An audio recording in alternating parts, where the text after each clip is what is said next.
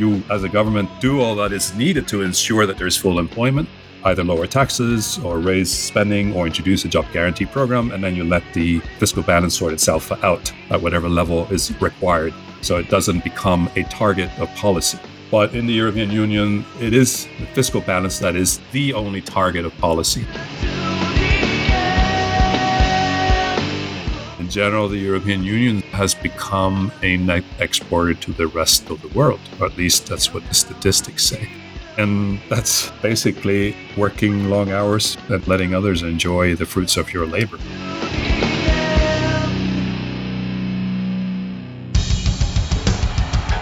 What I have said is that this campaign is not just about electing a president. It is about making a political revolution. MMT. Taking money from our children and borrowing from China. People are dying. Is the program so critical it's worth borrowing money from China to pay for it? And if not, I'll get rid of it. Stop lying!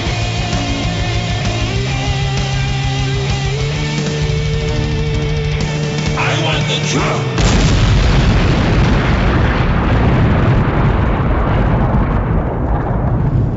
Now let's see if we can avoid the apocalypse altogether.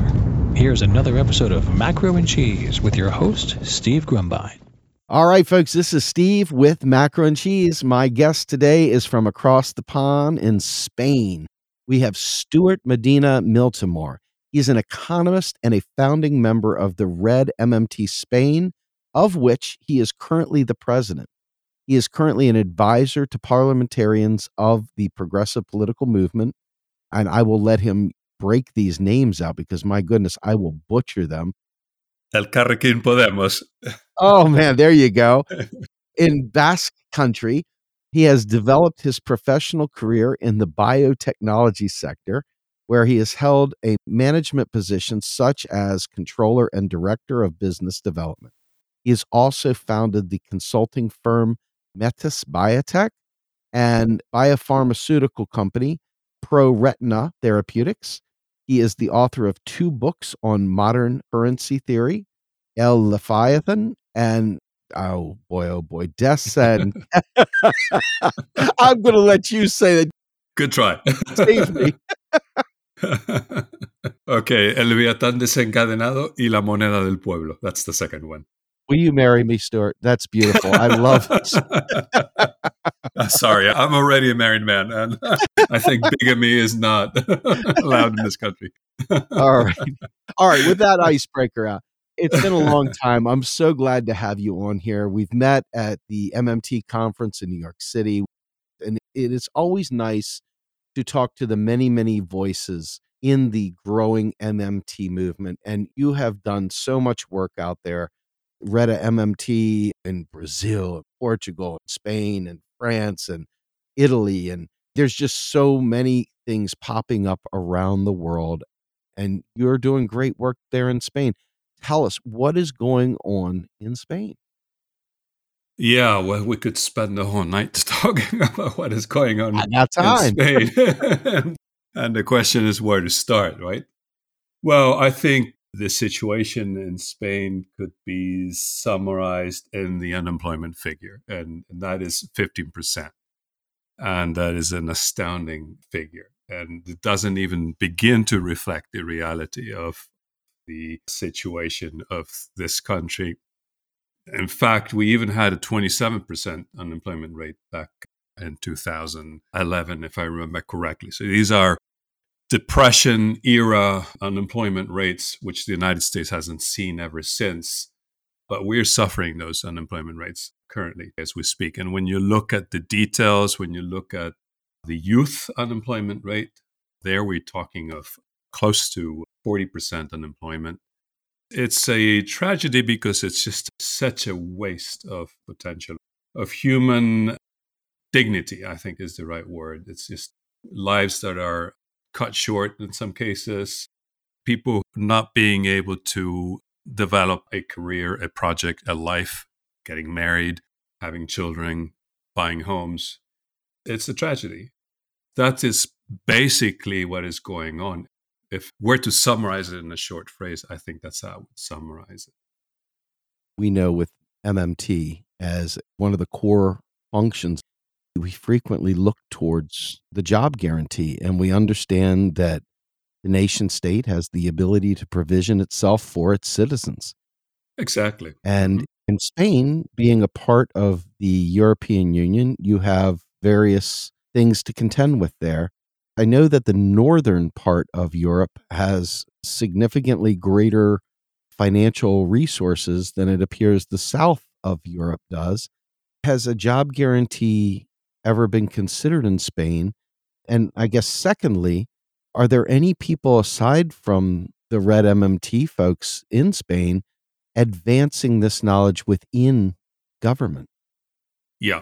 Well, to the first point, why Northern European nations seem to enjoy more fiscal space, so to say, to provide a more solid safety net for their population and higher levels of employment, it has a lot to do with the fact that many of those nations are trade surplus nations and basically rely on external demand to ensure that there is sufficient aggregate demand in their countries, and hence they can tolerate lower government deficits, and they are ensuring enough demand for secure full employment for their population. Not full employment, but closer to full employment. I understand from people I've talked to who live in Northern Europe that, for example, in the Netherlands, there are currently more vacancies than job seekers. So it's a situation which is very different from what we have in the Southern European nations, which came into the European Union with the weaker economies, less competitive economies. One of the reasons why we have high unemployment historically is that a lot of the industry that we used to have in this country was either sold off and then dismantled or directly shut down, because in the early 80s and late 80s, it was understood that it was not a viable industry that could compete internationally. It was an industry that had been created by the state, by an industrial policy of the 1960s and 70s, funded by a public banking system, but within a very closed economy. And the consensus amongst mainstream economists at the time was that that industry did not deserve to be protected or sustained and had to be shut down. And all this coincided with the Spanish baby boom generation, which is a little later than the American baby boom generation. It's my generation, the one that was born in the end of the 1950s and the early 1970s. That's when that generation reached the job market. So it was a perfect storm, which was made even worse by the fact that Spain then entered the monetary arrangements of the European Economic Community, which called for a fixed exchange rate system, or a PEG system, with very little leeway for some fluctuation within a very narrow band. And these monetary policies contributed to creating fiscal policies which had a bent towards austerity and then insufficient spending. And that, in essence, to make a long story short, is probably why Spain and other Southern European countries had already very high unemployment rates when the European Union was established in the 1990s. To your second question, is anybody talking about the job guarantee besides us? Unfortunately, not really. There have been some progressive politicians in Izquierda Unida, which is a coalition in which the old Communist parties, probably the cornerstone of that broad group of sort of progressive left-wing parties. And some members of the Izquierda Unida coalition have talked about a job guarantee. But when you dig down into the details, you realize that they're not really talking about the job guarantee as we understand it. But they're really talking about is a youth employment program, some sort of employment program for a limited time, maybe 6 months, usually not a living wage. So not our understanding of the job guarantee. Some of the more enlightened members of that party who have studied MMT have talked about the job guarantee. And I could mention Eduardo Garzón, who is a member of association and is the brother of a member of the current cabinet governing Spain. And he has written a book about the job guarantee. But then the issue we have is that those proposals try to fit the proposal within the framework of the European Monetary Union. And that is a straitjacket, which makes it very difficult to implement a job guarantee program in Spain. Let me interrupt momentarily. I spoke with Dirk Entz a month back. I remember that. Yep. Mm-hmm. Yeah, he scrambled my brains a little bit because I had been operating under the idea that the fiscal space available to euro adopting countries was very minimal as non-currency issuers. And he made the mention that that really wasn't true. And he started talking about how there really was fiscal space and it was up to you to figure out how to use that. And then he made mention of how Greece had rebounded, even though they had had so much problems. There is fiscal space. It's a matter of having the imagination to use it. Then I talked to Mario Catania, and he actually talked about what he called fiscal money. And it seemed a lot like banks basically providing credits to people, almost like an alternative currency of sorts that allowed them fiscal space. How in the world, given the straitjacket, at least the overt looking straitjacket that you're talking about of the European Union and the Eurozone and the Euro as a tool, how is it that you could find fiscal space? Would you be dependent on the Troika doing something different or the European Central Bank? How would you be able to operate? Do you need to get your own currency back? Or is there a way working within the space to pull it off? Well, first, I'll make a disclaimer. I am personally in favor of disbanding the euro, just to be completely transparent about this. Yeah. And we can talk about this a little bit later if we have the time and you want to talk about it. It's true that the situation in the European Union has changed a bit from what we had when the crisis, the badly named debt crisis of 2008, 2011, I guess, is the dates within which we had the worst events unfolding, the yields going up for the treasuries of the Southern European nations. Greece had to be bailed out with this infamous troika, basically managing their affairs.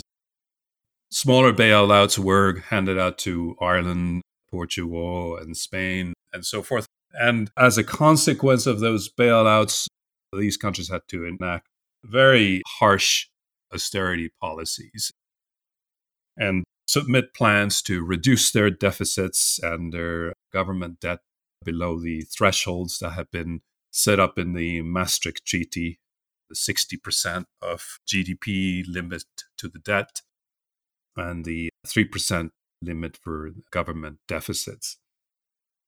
Sort of changed the picture a bit was that in the European Central Bank, which according to the treaty could not fund the governments and could not buy treasuries issued by these governments, well, that prohibition was sidelined by these QE operations. In other words, buying securities in the secondary markets after the governments issue them in the primary markets in an auction, right? And then these are bought by the banks, and then the European Central Bank comes around and buys them from the banks.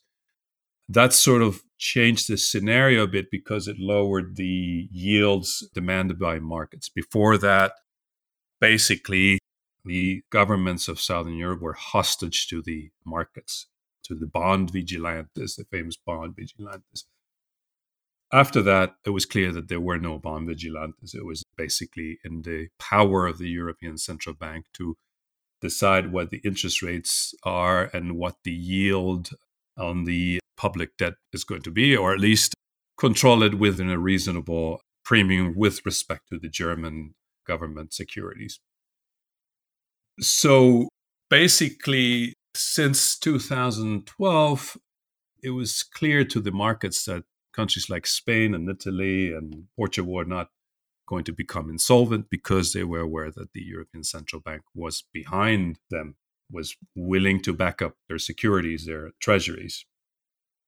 However, all this assistance from the central banks, and I'm talking in plural because in reality, it's not the European Central Bank that supports the debt of the Spanish government or the debt of the Italian government. It's the old national central banks, which are still in existence, who actually buy the treasuries of their respective governments. So currently, the Bank of Spain owns about 32% of the securities issued by the Spanish government. I think people tend to think that it's the European Central Bank that is doing these operations with this, and actually it is the national central banks who do this.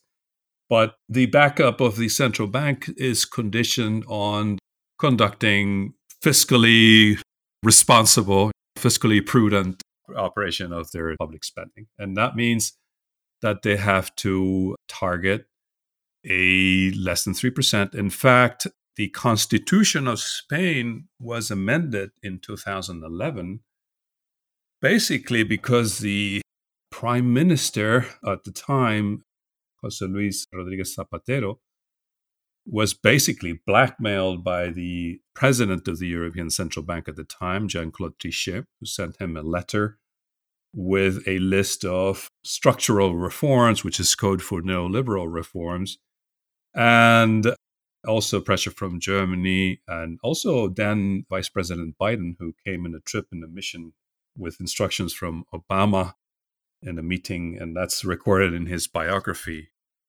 telling Zapatero that credible ruler has to apply harsh austerity and has to prove himself by being tough and harsh on his population, right? And the consequence was that a constitutional reform was introduced requiring or mandating that the government sustain a structural deficit of less than 0.4% of GDP, okay? Which is, of course, impossible to achieve unless you want to provoke a deleterious recession, even a massive depression in the economy. So basically, Spain has been consistently not achieving its deficit commitments with the European Commission. So there's a bit of hypocrisy and there's some leeway afforded, but the priority for the policymakers is still balancing the books. They're still operating with a neo-Keynesian mindset in which over the cycle, the government books have to be balanced. So they can tolerate a deficit during a period of crisis, but the government books have to be balanced over the long term. And as soon as the economy starts growing again, then they have to start raising taxes or lowering expenditure. So the mindset is still there. It's true that during the pandemic, the European Council, which all the European Union member states are represented, suspended temporarily the deficit limits.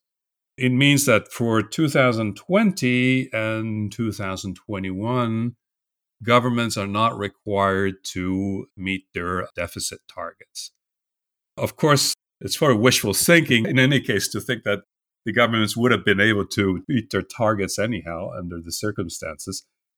But there's a temporary suspension of rules. And probably Dirk Ens was talking about this temporary suspension of rules, which will probably be over by next year. And there's indication that the European authorities want to return to the path of fiscal rectitude in 2022.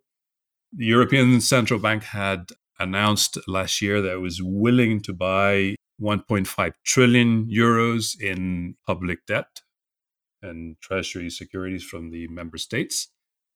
And sure enough, they have been buying that debt, and that has made the finances of the member states sustainable. But they have announced just last week that the party is over. The walk in the prison yard is about to end, and the inmates are requested to walk back into their cells as quickly as possible, meaning that they have to start thinking about adjusting their fiscal balances. And they said that the pandemic emergency purchase program, the 1.5 trillion program, would be over by March. They will just sustain balances and just won't increase investment anymore. If there's any maturities coming along, then they will reinvest those amounts coming from maturities, but they won't be doing any net purchases of securities from European governments anymore. And the other major program, the asset purchase program, would be gradually tapered down over 2022. It means that it's time governments have to start thinking of raising taxes, lowering spending, etc. Right? Of course, that makes thinking about a job guarantee program nearly impossible because, of course, as you probably know from speaking to other economists in the MMT community, the whole idea of one of the consequences of a job guarantee program is that the government balance becomes an endogenous variable. In other words, it becomes a residual. You, as a government, do all that is needed to ensure that there is full employment, either lower taxes or raise spending or introduce a job guarantee program, and then you let the fiscal balance sort itself out at whatever level is required. So it doesn't become a target of policy. But in the European Union, it is the fiscal balance that is the only target of policy. But even if the rules has been suspended temporarily this year and last year, the mindset has taken such a strong grip of the minds of our policymakers that even when they're allowed to walk out of their cells, the inmates prefer to stay inside. They're fearful of walking out and venturing into the unknown land of fiscal expansion. So it's been interesting. And one of my jobs right now is to review the general budgets of the regional governments of the Basque Country. And I'm going to spare you the complexities of the institutional structure of Spain, but there's several regional governments there, and each one has their own general budget. And when you see the increases in spending, they're quite tepid. They're very moderate. And in fact, last year, rather than increasing spending, they decided to cut back a bit. And specifically, one of the budgets I'm looking at, they cut back by 1% of their previous year's budget.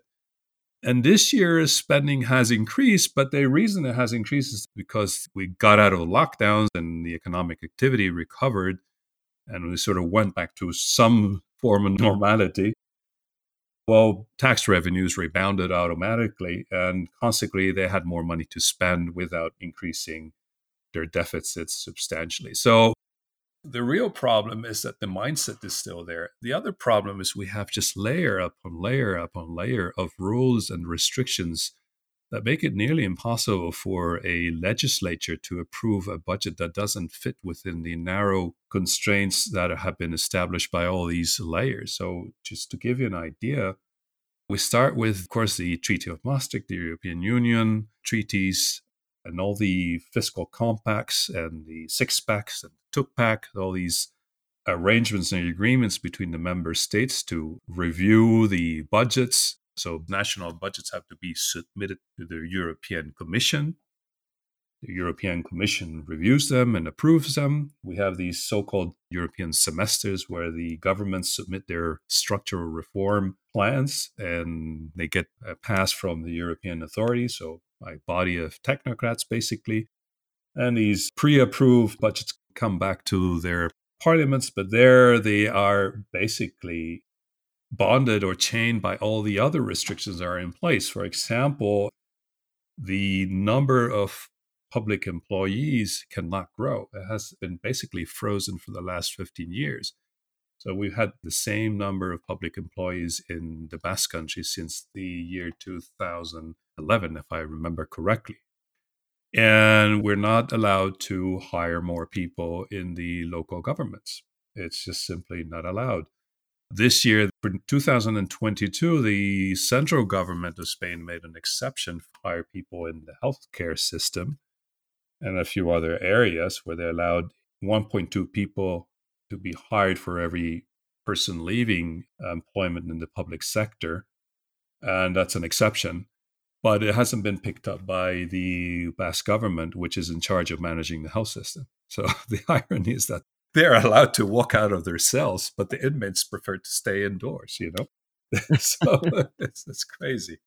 You did a great interview with Warren Mosler himself on inflation, Uh-huh. and you've got incredibly high unemployment, hmm but you have given up much of your manufacturing as well. So ultimately, you have a net importer position, correct? Actually, no. We used to. That's one of the changes that happened as a consequence of the austerity policies that were imposed by the European Union as part of the bailout package. Before the financial crisis of 2008 in Spain, as in other countries like the United States, Ireland, the UK, there was a real estate bubble that was created, funded by the commercial banks. It was a massive real estate bubble. The irony is that the euro was established in 1999.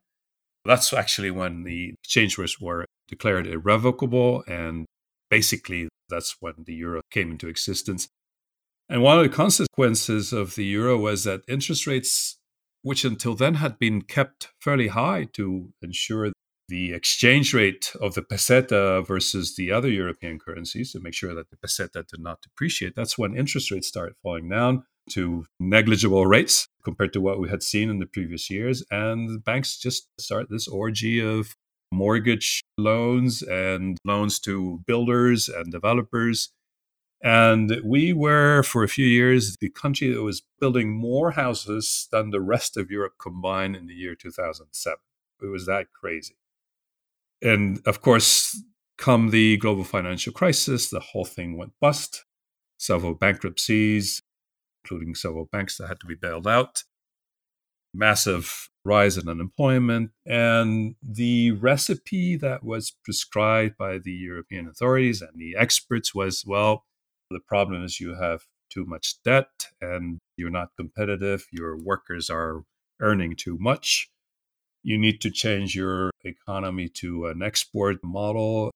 You need to do what is called internal devaluation, since you cannot depreciate your currency versus other European currencies because your currency does not exist anymore. You're inside the European Monetary Union. The only thing you can do is bring down your salary. So you have to repress salary growth, try to get the standards package, making sure that trade unions lose their grip on the labor force, make sure that labor laws are deregulated.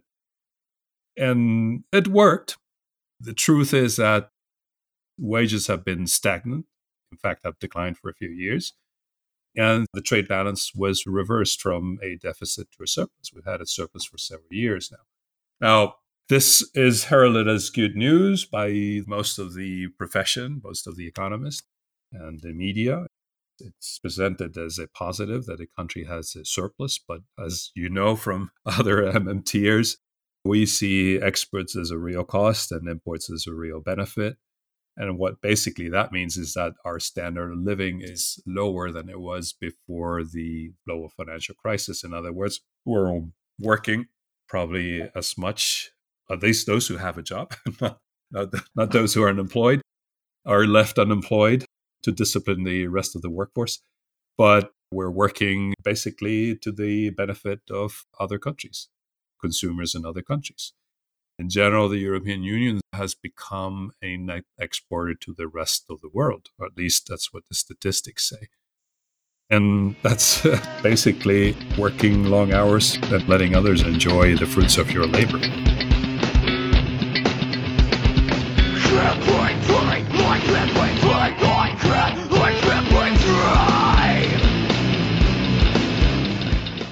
You are listening to Macro and Cheese, a podcast brought to you by Real Progressives, a nonprofit organization dedicated to teaching the masses about MMT, or modern monetary theory.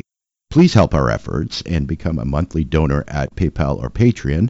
Like and follow our pages on Facebook and YouTube, and follow us on Periscope, Twitter, and Instagram.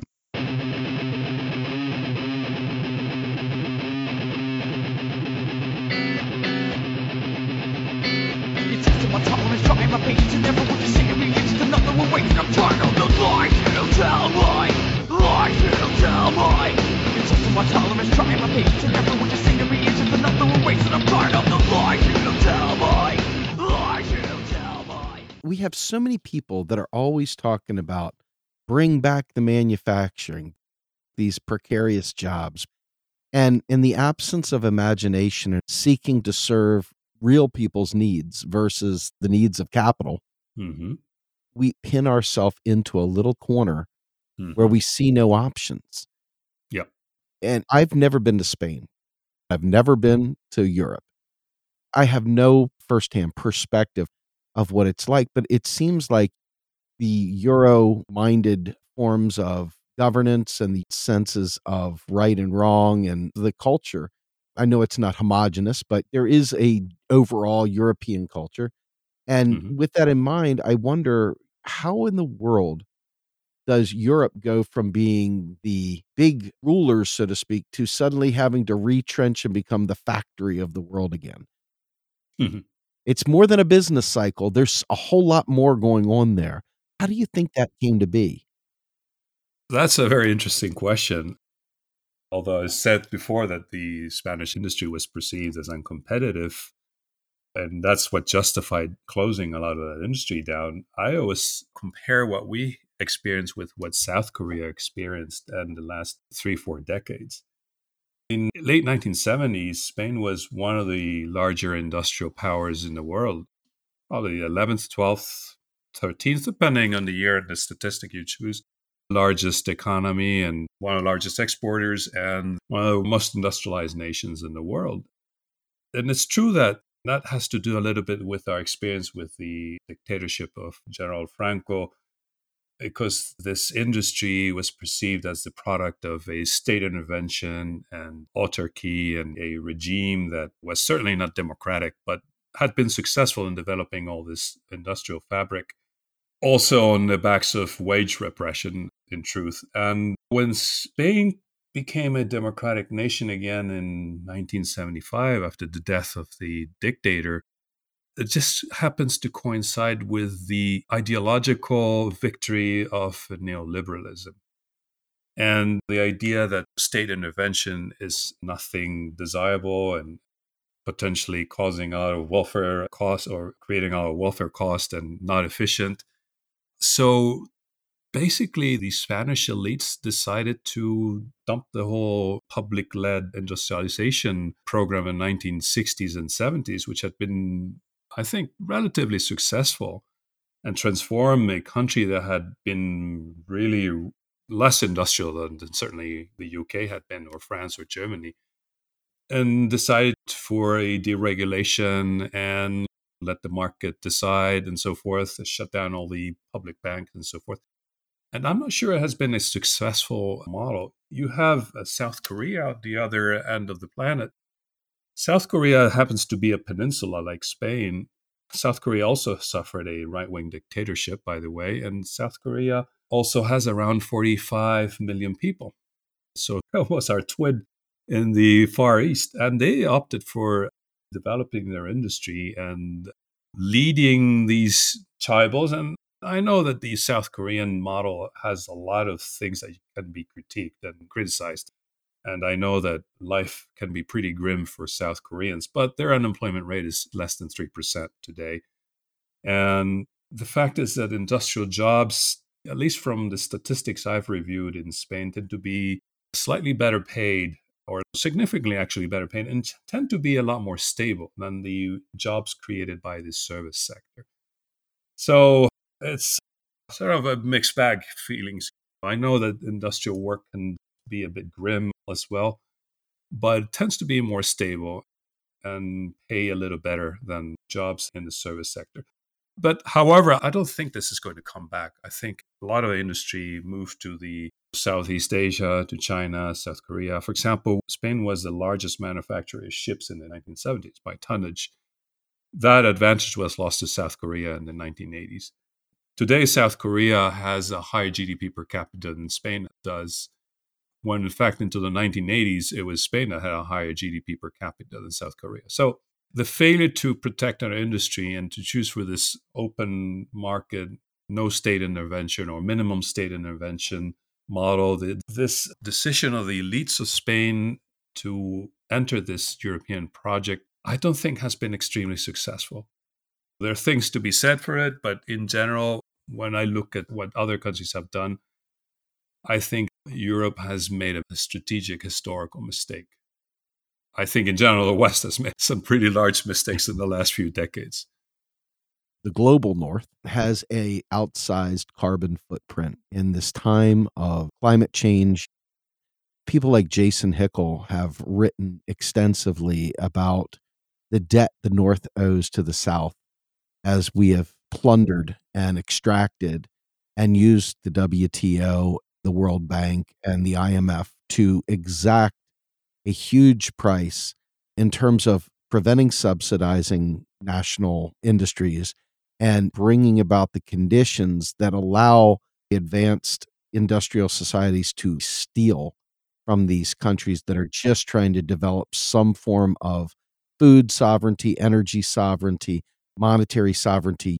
And as Fadl Kaboub, friend of the show, would say, sovereignty is something you have to work for. It's something you have to earn.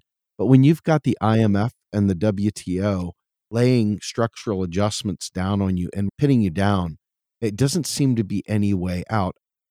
Why would Europe, why would Spain take on that IMF style belief system? It has to be aware that it's plundering. So why would a state plunder itself? Why would it choose to do that? And I guess I'm a little confused, given Europe is operating under a non-state bank, the European Central Bank in this sense.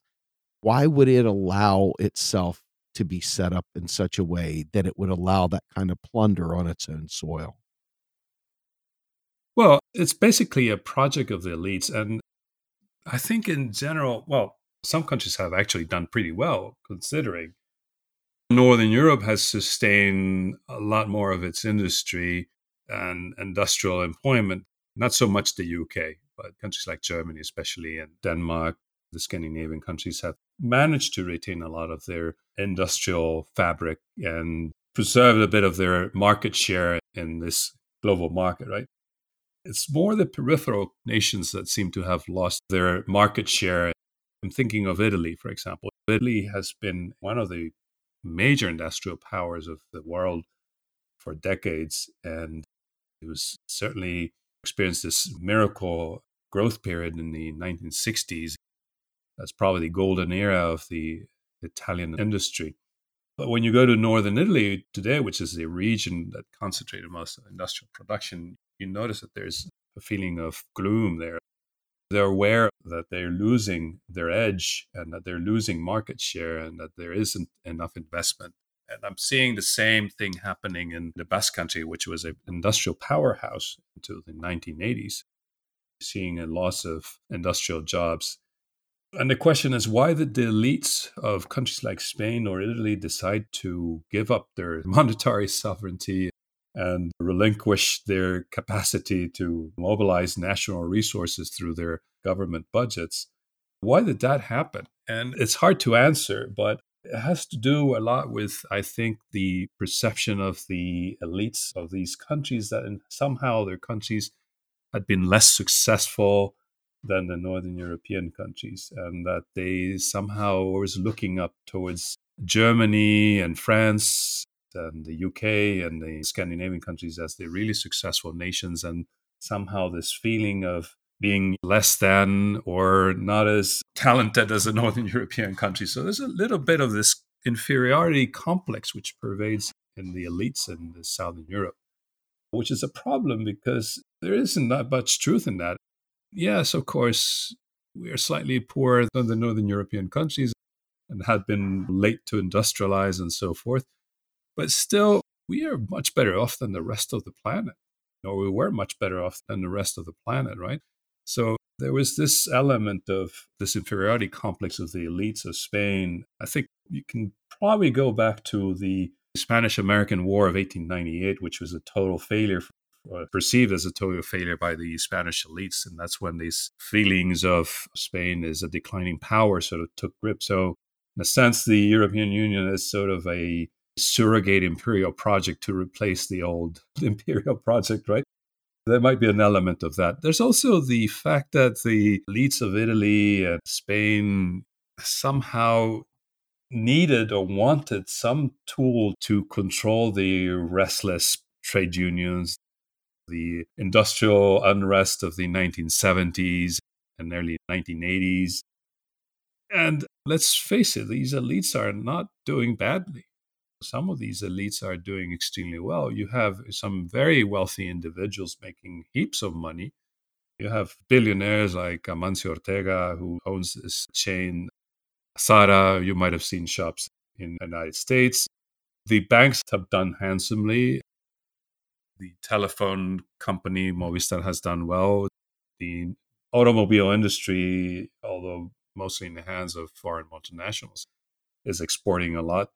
So those who are living of exports, those who have an export-led growth model, are doing well. And of course, they are interested in this system. They're interested in the access to the European markets. They're interested in keeping that open. They're interested in repressing wage growth. They're interested in fiscal rectitude because it helps to discipline the workforce. And either consciously or unconsciously, they know that's in their best interest to enter into the arrangements of the European Union. The European Union is a neoliberal project. It is the project of the European elites. And they control the media, and they have convinced most of the population, I would say, is in agreement that the European Union has been good for Spain. And if we have high unemployment, it's probably because we have some kind of cultural, we must be backward, or You must be lazy, right? yeah, must be, we have some kind of structural problem with our society, It's a bit of that. I got to ask you this question. So, Warren Mosler often talks about how imports are a net benefit and exports are a net cost. Mm-hmm. And I talked to Steve Keen, and Steve Keen is like, of all the claims that MMT makes, that is his most contentious one. So I understand the accounting angle of this. We're trading pieces of paper for real resources, for real goods and services. But in Europe in particular, net exporters are the ones doing the best and net importers are doing the worst. And I think it's a pretty easy way to understand that if you are in a net importing position, you need to offset that net importing with fiscal spending That's right. from the state. That's right. That's right. And without that, then you will always be hurting. So in the US, it's particularly easy to see this, but we are the ultimate neoliberal project. Our chief export is neoliberalism. So talk to me a little bit about imports versus exports in the framework of the European Union, because Warren's position on this is very clear. MMT stands by Warren's position, but it's quite clear also that this pandemic showed us how, maybe not in an accounting sense of the word, but in a logistics sense, relying on imports is a risky proposition. Can you explain that? Yeah, I agree with Warren. And of course, provided that you are the sole issuer of the currency and you hold on to that power, that you are the sole issuer of the currency and can compensate, so to say, the leakages from the economy, which basically imports are a leakage to the economy and exports are injections to the economy. So provided that you're wise enough to understand that your government has to sustain, if the country has a current account deficit, then the government has to sustain a fiscal deficit, you'll be okay. Look at countries like New Zealand, for example. By the way, the country has managed the pandemic, possibly the best management, at least amongst Western-style nations, right? Some of the East Asian countries have also managed it pretty well. But they have a floating exchange rate. They have a more or less current account deficit most years, and they also have a government deficit, and that's okay. Because what you can do is, when you're benefiting from those imports, say you lose part of your industrial fabric, well, you can mobilize those resources. People who have been rendered unemployed by international competition, you can put them to work in something else. For example, you could invest in public infrastructure, or you can invest in R&D and research centers and come up with the next blue sky invention that will change the market and create a new industry. And in a sense, that's what the advantage of the United States has. And although the politicians might not understand it very well, The United States has invested massively in R&D. It also helps that the United States has a huge military industrial complex, right? Military spending is probably also a big factor in explaining why the United States, even though being a neoliberal project, is sustaining relatively high levels of employment compared to Spain. I know that unemployment is still high in the United States, but it's certainly much lower than in Spain. Problem is when you are in a lesser developed economy, like in most African countries or South American countries, which have traditionally exported raw materials, which have low value added content. They're price takers, so they have to accept prices that are determined elsewhere in international markets, and hence are prone to see very large swings in the value of their exports. I think particularly dramatic is the case of Venezuela. Venezuela just exports basically oil, and not very good quality oil. Crude at that. They don't even refine it. That's right. Yeah. We actually refine Venezuelan oil in Bilbao, believe it or not. They export gold and diamonds and oil. So, of course, the price of their oil comes down. Oil has plummeted last year. It's gone up this year, but it doesn't fetch a good price in the market. They import everything else. All consumer goods are imported. Well, those imports are a benefit, but you need to change your model. You probably need to do some sort of import substitution strategy, because otherwise you're just going to be like a rudderless boat in the ocean in the middle of a storm. So I think Warren is totally correct in what he says, but you need to be able to export things in order to get those benefits back. You need to send out containers that are full of goods and stuff that people elsewhere want to buy, so you can get those containers back full of stuff that you want to enjoy. Amen. You can't just send empty containers out and hoping to get something back in exchange. You need to send something out. So it's a productivity story, as Warren says. So I don't think the logical conclusion from what Warren is saying would be, it doesn't matter that you become disindustrialized and see your industrial towns become ghost towns. I think you have to realize that if that is happening because China is more competitive or is willing to provide goods and services for a very low price, well, then you have resources that you can use for something else and construct something even more valuable than you had before. And that's where I think policies fail in the more advanced nations, right? That's where I think they have failed to see that China becoming an industrial powerhouse was an opportunity. They had known how to take advantage of the opportunity. Instead, a lot of these governments have allowed their industries to dwindle and disappear and not replace it with anything else. And that's where the problem comes in. Not to mention that the fact that we've pushed emissions to China, of course. So now we're still issuing, although we brought down our emissions, basically we have a surrogate. Yeah. China is the surrogate emitter of CO2 and other noxious gases, right? Every time you bring back the industry, you bring back the pollution. That's right. Right. You bring back the waste. But it's got to be somewhere in the planet, yeah. Yes. So ultimately, I think that it's important because as we head into 2022, we know that we have a desperate climate situation happening, and we have to revitalize how we manufacture and distribute. It has to change, or we will not survive. Right.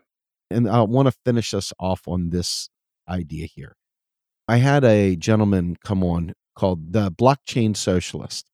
Right. And really neat guy. He said, I hate seeing blockchain be left to the right wing. And he broke out some use cases where blockchain and cryptocurrencies not taking the place, by the way, of fiat so much as being used strategically for countries that are being oppressed by US or IMF and WTO hegemony and predatory behaviors. It allows them the ability to bypass that by using DeFi and different crypto spaces. He specifically spoke of countries like Iran, but I wonder, in a country like Spain that has such high unemployment and has lost a lot of its manufacturing base, what is the play on cryptocurrency in Spain? Well, interestingly, last week, the major squares in the middle of Madrid, there was a building undergoing renovation. They had, using the scaffolding, put this huge ad inviting people to speculate with Bitcoin. So they're really taking advantage of, especially young people, or I think they're going to lose their shirts if they're not careful. They're just falling prey to a very speculative type of asset. So I think Bitcoin is definitely, it's not even a currency, it's just a speculative asset. Absolutely. I'll have to listen to your guest on his ideas on blockchain. I think blockchain is not a very efficient way of managing a currency system. From what I understand it, Bitcoin is extremely inefficient in terms of energy use and also conducting a transaction. It's just apparently very slow. Other than that, I know there's other currencies that are not relying on blockchain and are not based on a decentralized system. I'm not an expert in digital currencies. There has been, however, some talk about creating a European digital currency. It's just talk so far. And I think I'm not sure they really understand what they're trying to achieve with that. I'm not sure if they want to replace physical currency with accounts at the central bank. That would be a form of digital currency. That would mean bypassing the banking system. In fact, I remember I had a conversation with a former governor of the Bank of Spain who had this idea, but his idea was basically to have the central bank issue a currency because, and this I'm quoting him literally, because I don't want politicians to be making the decisions about spending. So that would be complete dystopia. That's the last thing I want. I think when you put the words crypto in there, I think people mean different things. And I don't think there's agreement on what they mean. Obviously, Austrians and these more radical anarcho-capitalists, as I like to call them, would like to see something more similar to gold. And they're thinking in terms of a gold standard system. That's what they would like to see. So basically, the government is not in control of the money supply. Not that the government is in control of the money supply anyways, but that's their thinking. So there's that group of people, the gold bugs, let's call them crypto bugs if you want. And then there's a lot of confusion. You had Venezuela issuing a digital currency a year or two ago, and they still have hyperinflation and they still have massive problems because they really are not addressing the root causes of their problems. And I don't think a digital currency is going to sort it out. If it's issued by private companies, well, we had private currencies before, and we'll have them as far as I can remember. I remember this department store chain in Spain that created their own paper currency. And when you bought things in their shops, they would try sometimes to get the change back in their currency, which I always refused to take. Of course, as him and Minsky would say, the challenge is not to create a currency, but to get it accepted, right? Uh-huh. So there's the threat of Amazon trying to set up and Google trying to set up their currencies, which I think is a threat because I don't think you want Amazon. And I think Raul Carrillo has done some work on this. Yeah, Roland Gray too. And Ryan Gray. And I don't think you want companies like or corporations like Amazon or other private corporations managing your money system. And so in the end, I think there's just a lot of confusion. What do you mean by cryptocurrency? What do you want it for? What do you want to achieve with it?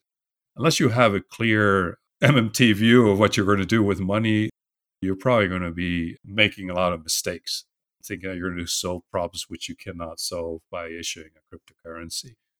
I think the principles of MMT are there regardless of what physical or virtual form your currency takes, right?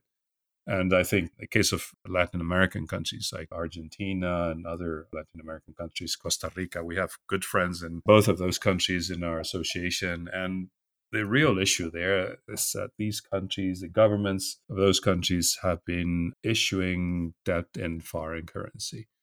Yep. 97% of the public debt of Argentina is denominated in US dollars. Of course, Argentina is not an issuer of the dollars. That means Argentina has to get a hold of the currency. As long as the economy of Argentina can export and is competitive, it can generate the reserves it needs to sustain and serve its debt. But as soon as they run into any sort of trade balance problem, they're going to run into a crisis. their currency will start to depreciate. They'll try to sustain the value of the currency by depleting their reserves, and that will work until they run out of reserves. A country like Argentina, under President Macri, he decided to allow everybody to issue foreign-denominated debt. So even the provinces, the municipalities, the government were allowed to issue debt in US dollars. The result was that the country piled up this enormous amount of debt in US dollars. I'm sure the US dollars ended up in the pockets of wealthy individuals, mostly Argentinians. And then the result was that Argentina had to request a bailout from the International Monetary Fund. And then the structural adjustments. Right, and then the structural adjustments, et cetera. And then now there's a progressive government, but they're not money savvy. No, they're trying to renegotiate the terms with the IMF and the creditors to extend payments and so forth. But basically, I think Argentina just should default on their foreign debt. They've done it before. That's when the famous Corralito crisis in 2001, they defaulted on their debt. And they did very well. The economy started to grow. They implemented this Plan Jefes, this sort of imperfect job guarantee program. Yes. The economy started to grow and employment diminished drastically. It employed 3 million people in less than a year. It was absolutely spectacular. And the economy started to grow. And they say, oh, you can't default in your currency because then foreign creditors will not be willing to lend you money. Well, from my point of view, I would change the constitution and I would get rid of that balanced budget clause that we have in the Spanish constitution. Instead, I would replace it with banning the government from taking debt in foreign currency. Ooh. Because you want to issue a non-convertible currency. You want to issue a currency that is your currency. You're the sole issuer. And that currency, if you use it wisely, you will be able to secure full employment for your population. Instead, a lot of economists in Latin America have this export-led growth model in their minds. Unfortunately, most of these countries are exporting raw materials. So it's a risky model. At the same time, they want an export-led model, which means technically you would want to have a depreciated exchange rate like China has had for decades. Instead, they also want to have an appreciated exchange rate. So it's just absolutely neurotic economic policy where you want high exchange rates with an export-led model, which never works. It always results in deteriorating balance of payments, financial crisis, and devaluations, financial crisis, rinse, wash, repeat. They just do it again and again. And unfortunately, there's not enough understanding of modern money theory in Latin American policy. We got to change that, don't we? We have to. Absolutely. All right. Stuart, it has been an amazing hour with you. I really enjoyed this. I wish it hadn't taken me this long to get you on, but I am really glad that I did. Tell everyone where we can find your work. Okay, well, other than those 2 books I mentioned, we have a website for our association, and it's Red MMT. Red, it's interesting. I didn't think about it when we decided what to call association, but Red in Spanish means network. So it's the MMT network in Spanish. But I like the play of words. In English, it would be red, right? As in the color MMT. But that's right. We're all communists or Republicans. Right, Reds. But anyway, there we have a website in Spanish. We also publish in Catalan. So we have both languages. So 3ws.redmmt.es. It's ES as Dominion. And we also have a YouTube channel and Twitter, etc. So you could also find me on Twitter at smiltum. And we'll also invite you, and you'll be our guest in one of our podcasts. We're going to start a series in January. So I'm sure you'll be one of the guests sooner or later. Fantastic. That sounds great. Well, look, I want to thank my guest, Stuart Medina Miltimore. Thank you so much for joining me today. And with that, I'm Steve Grumbine with Stuart. We're out of here.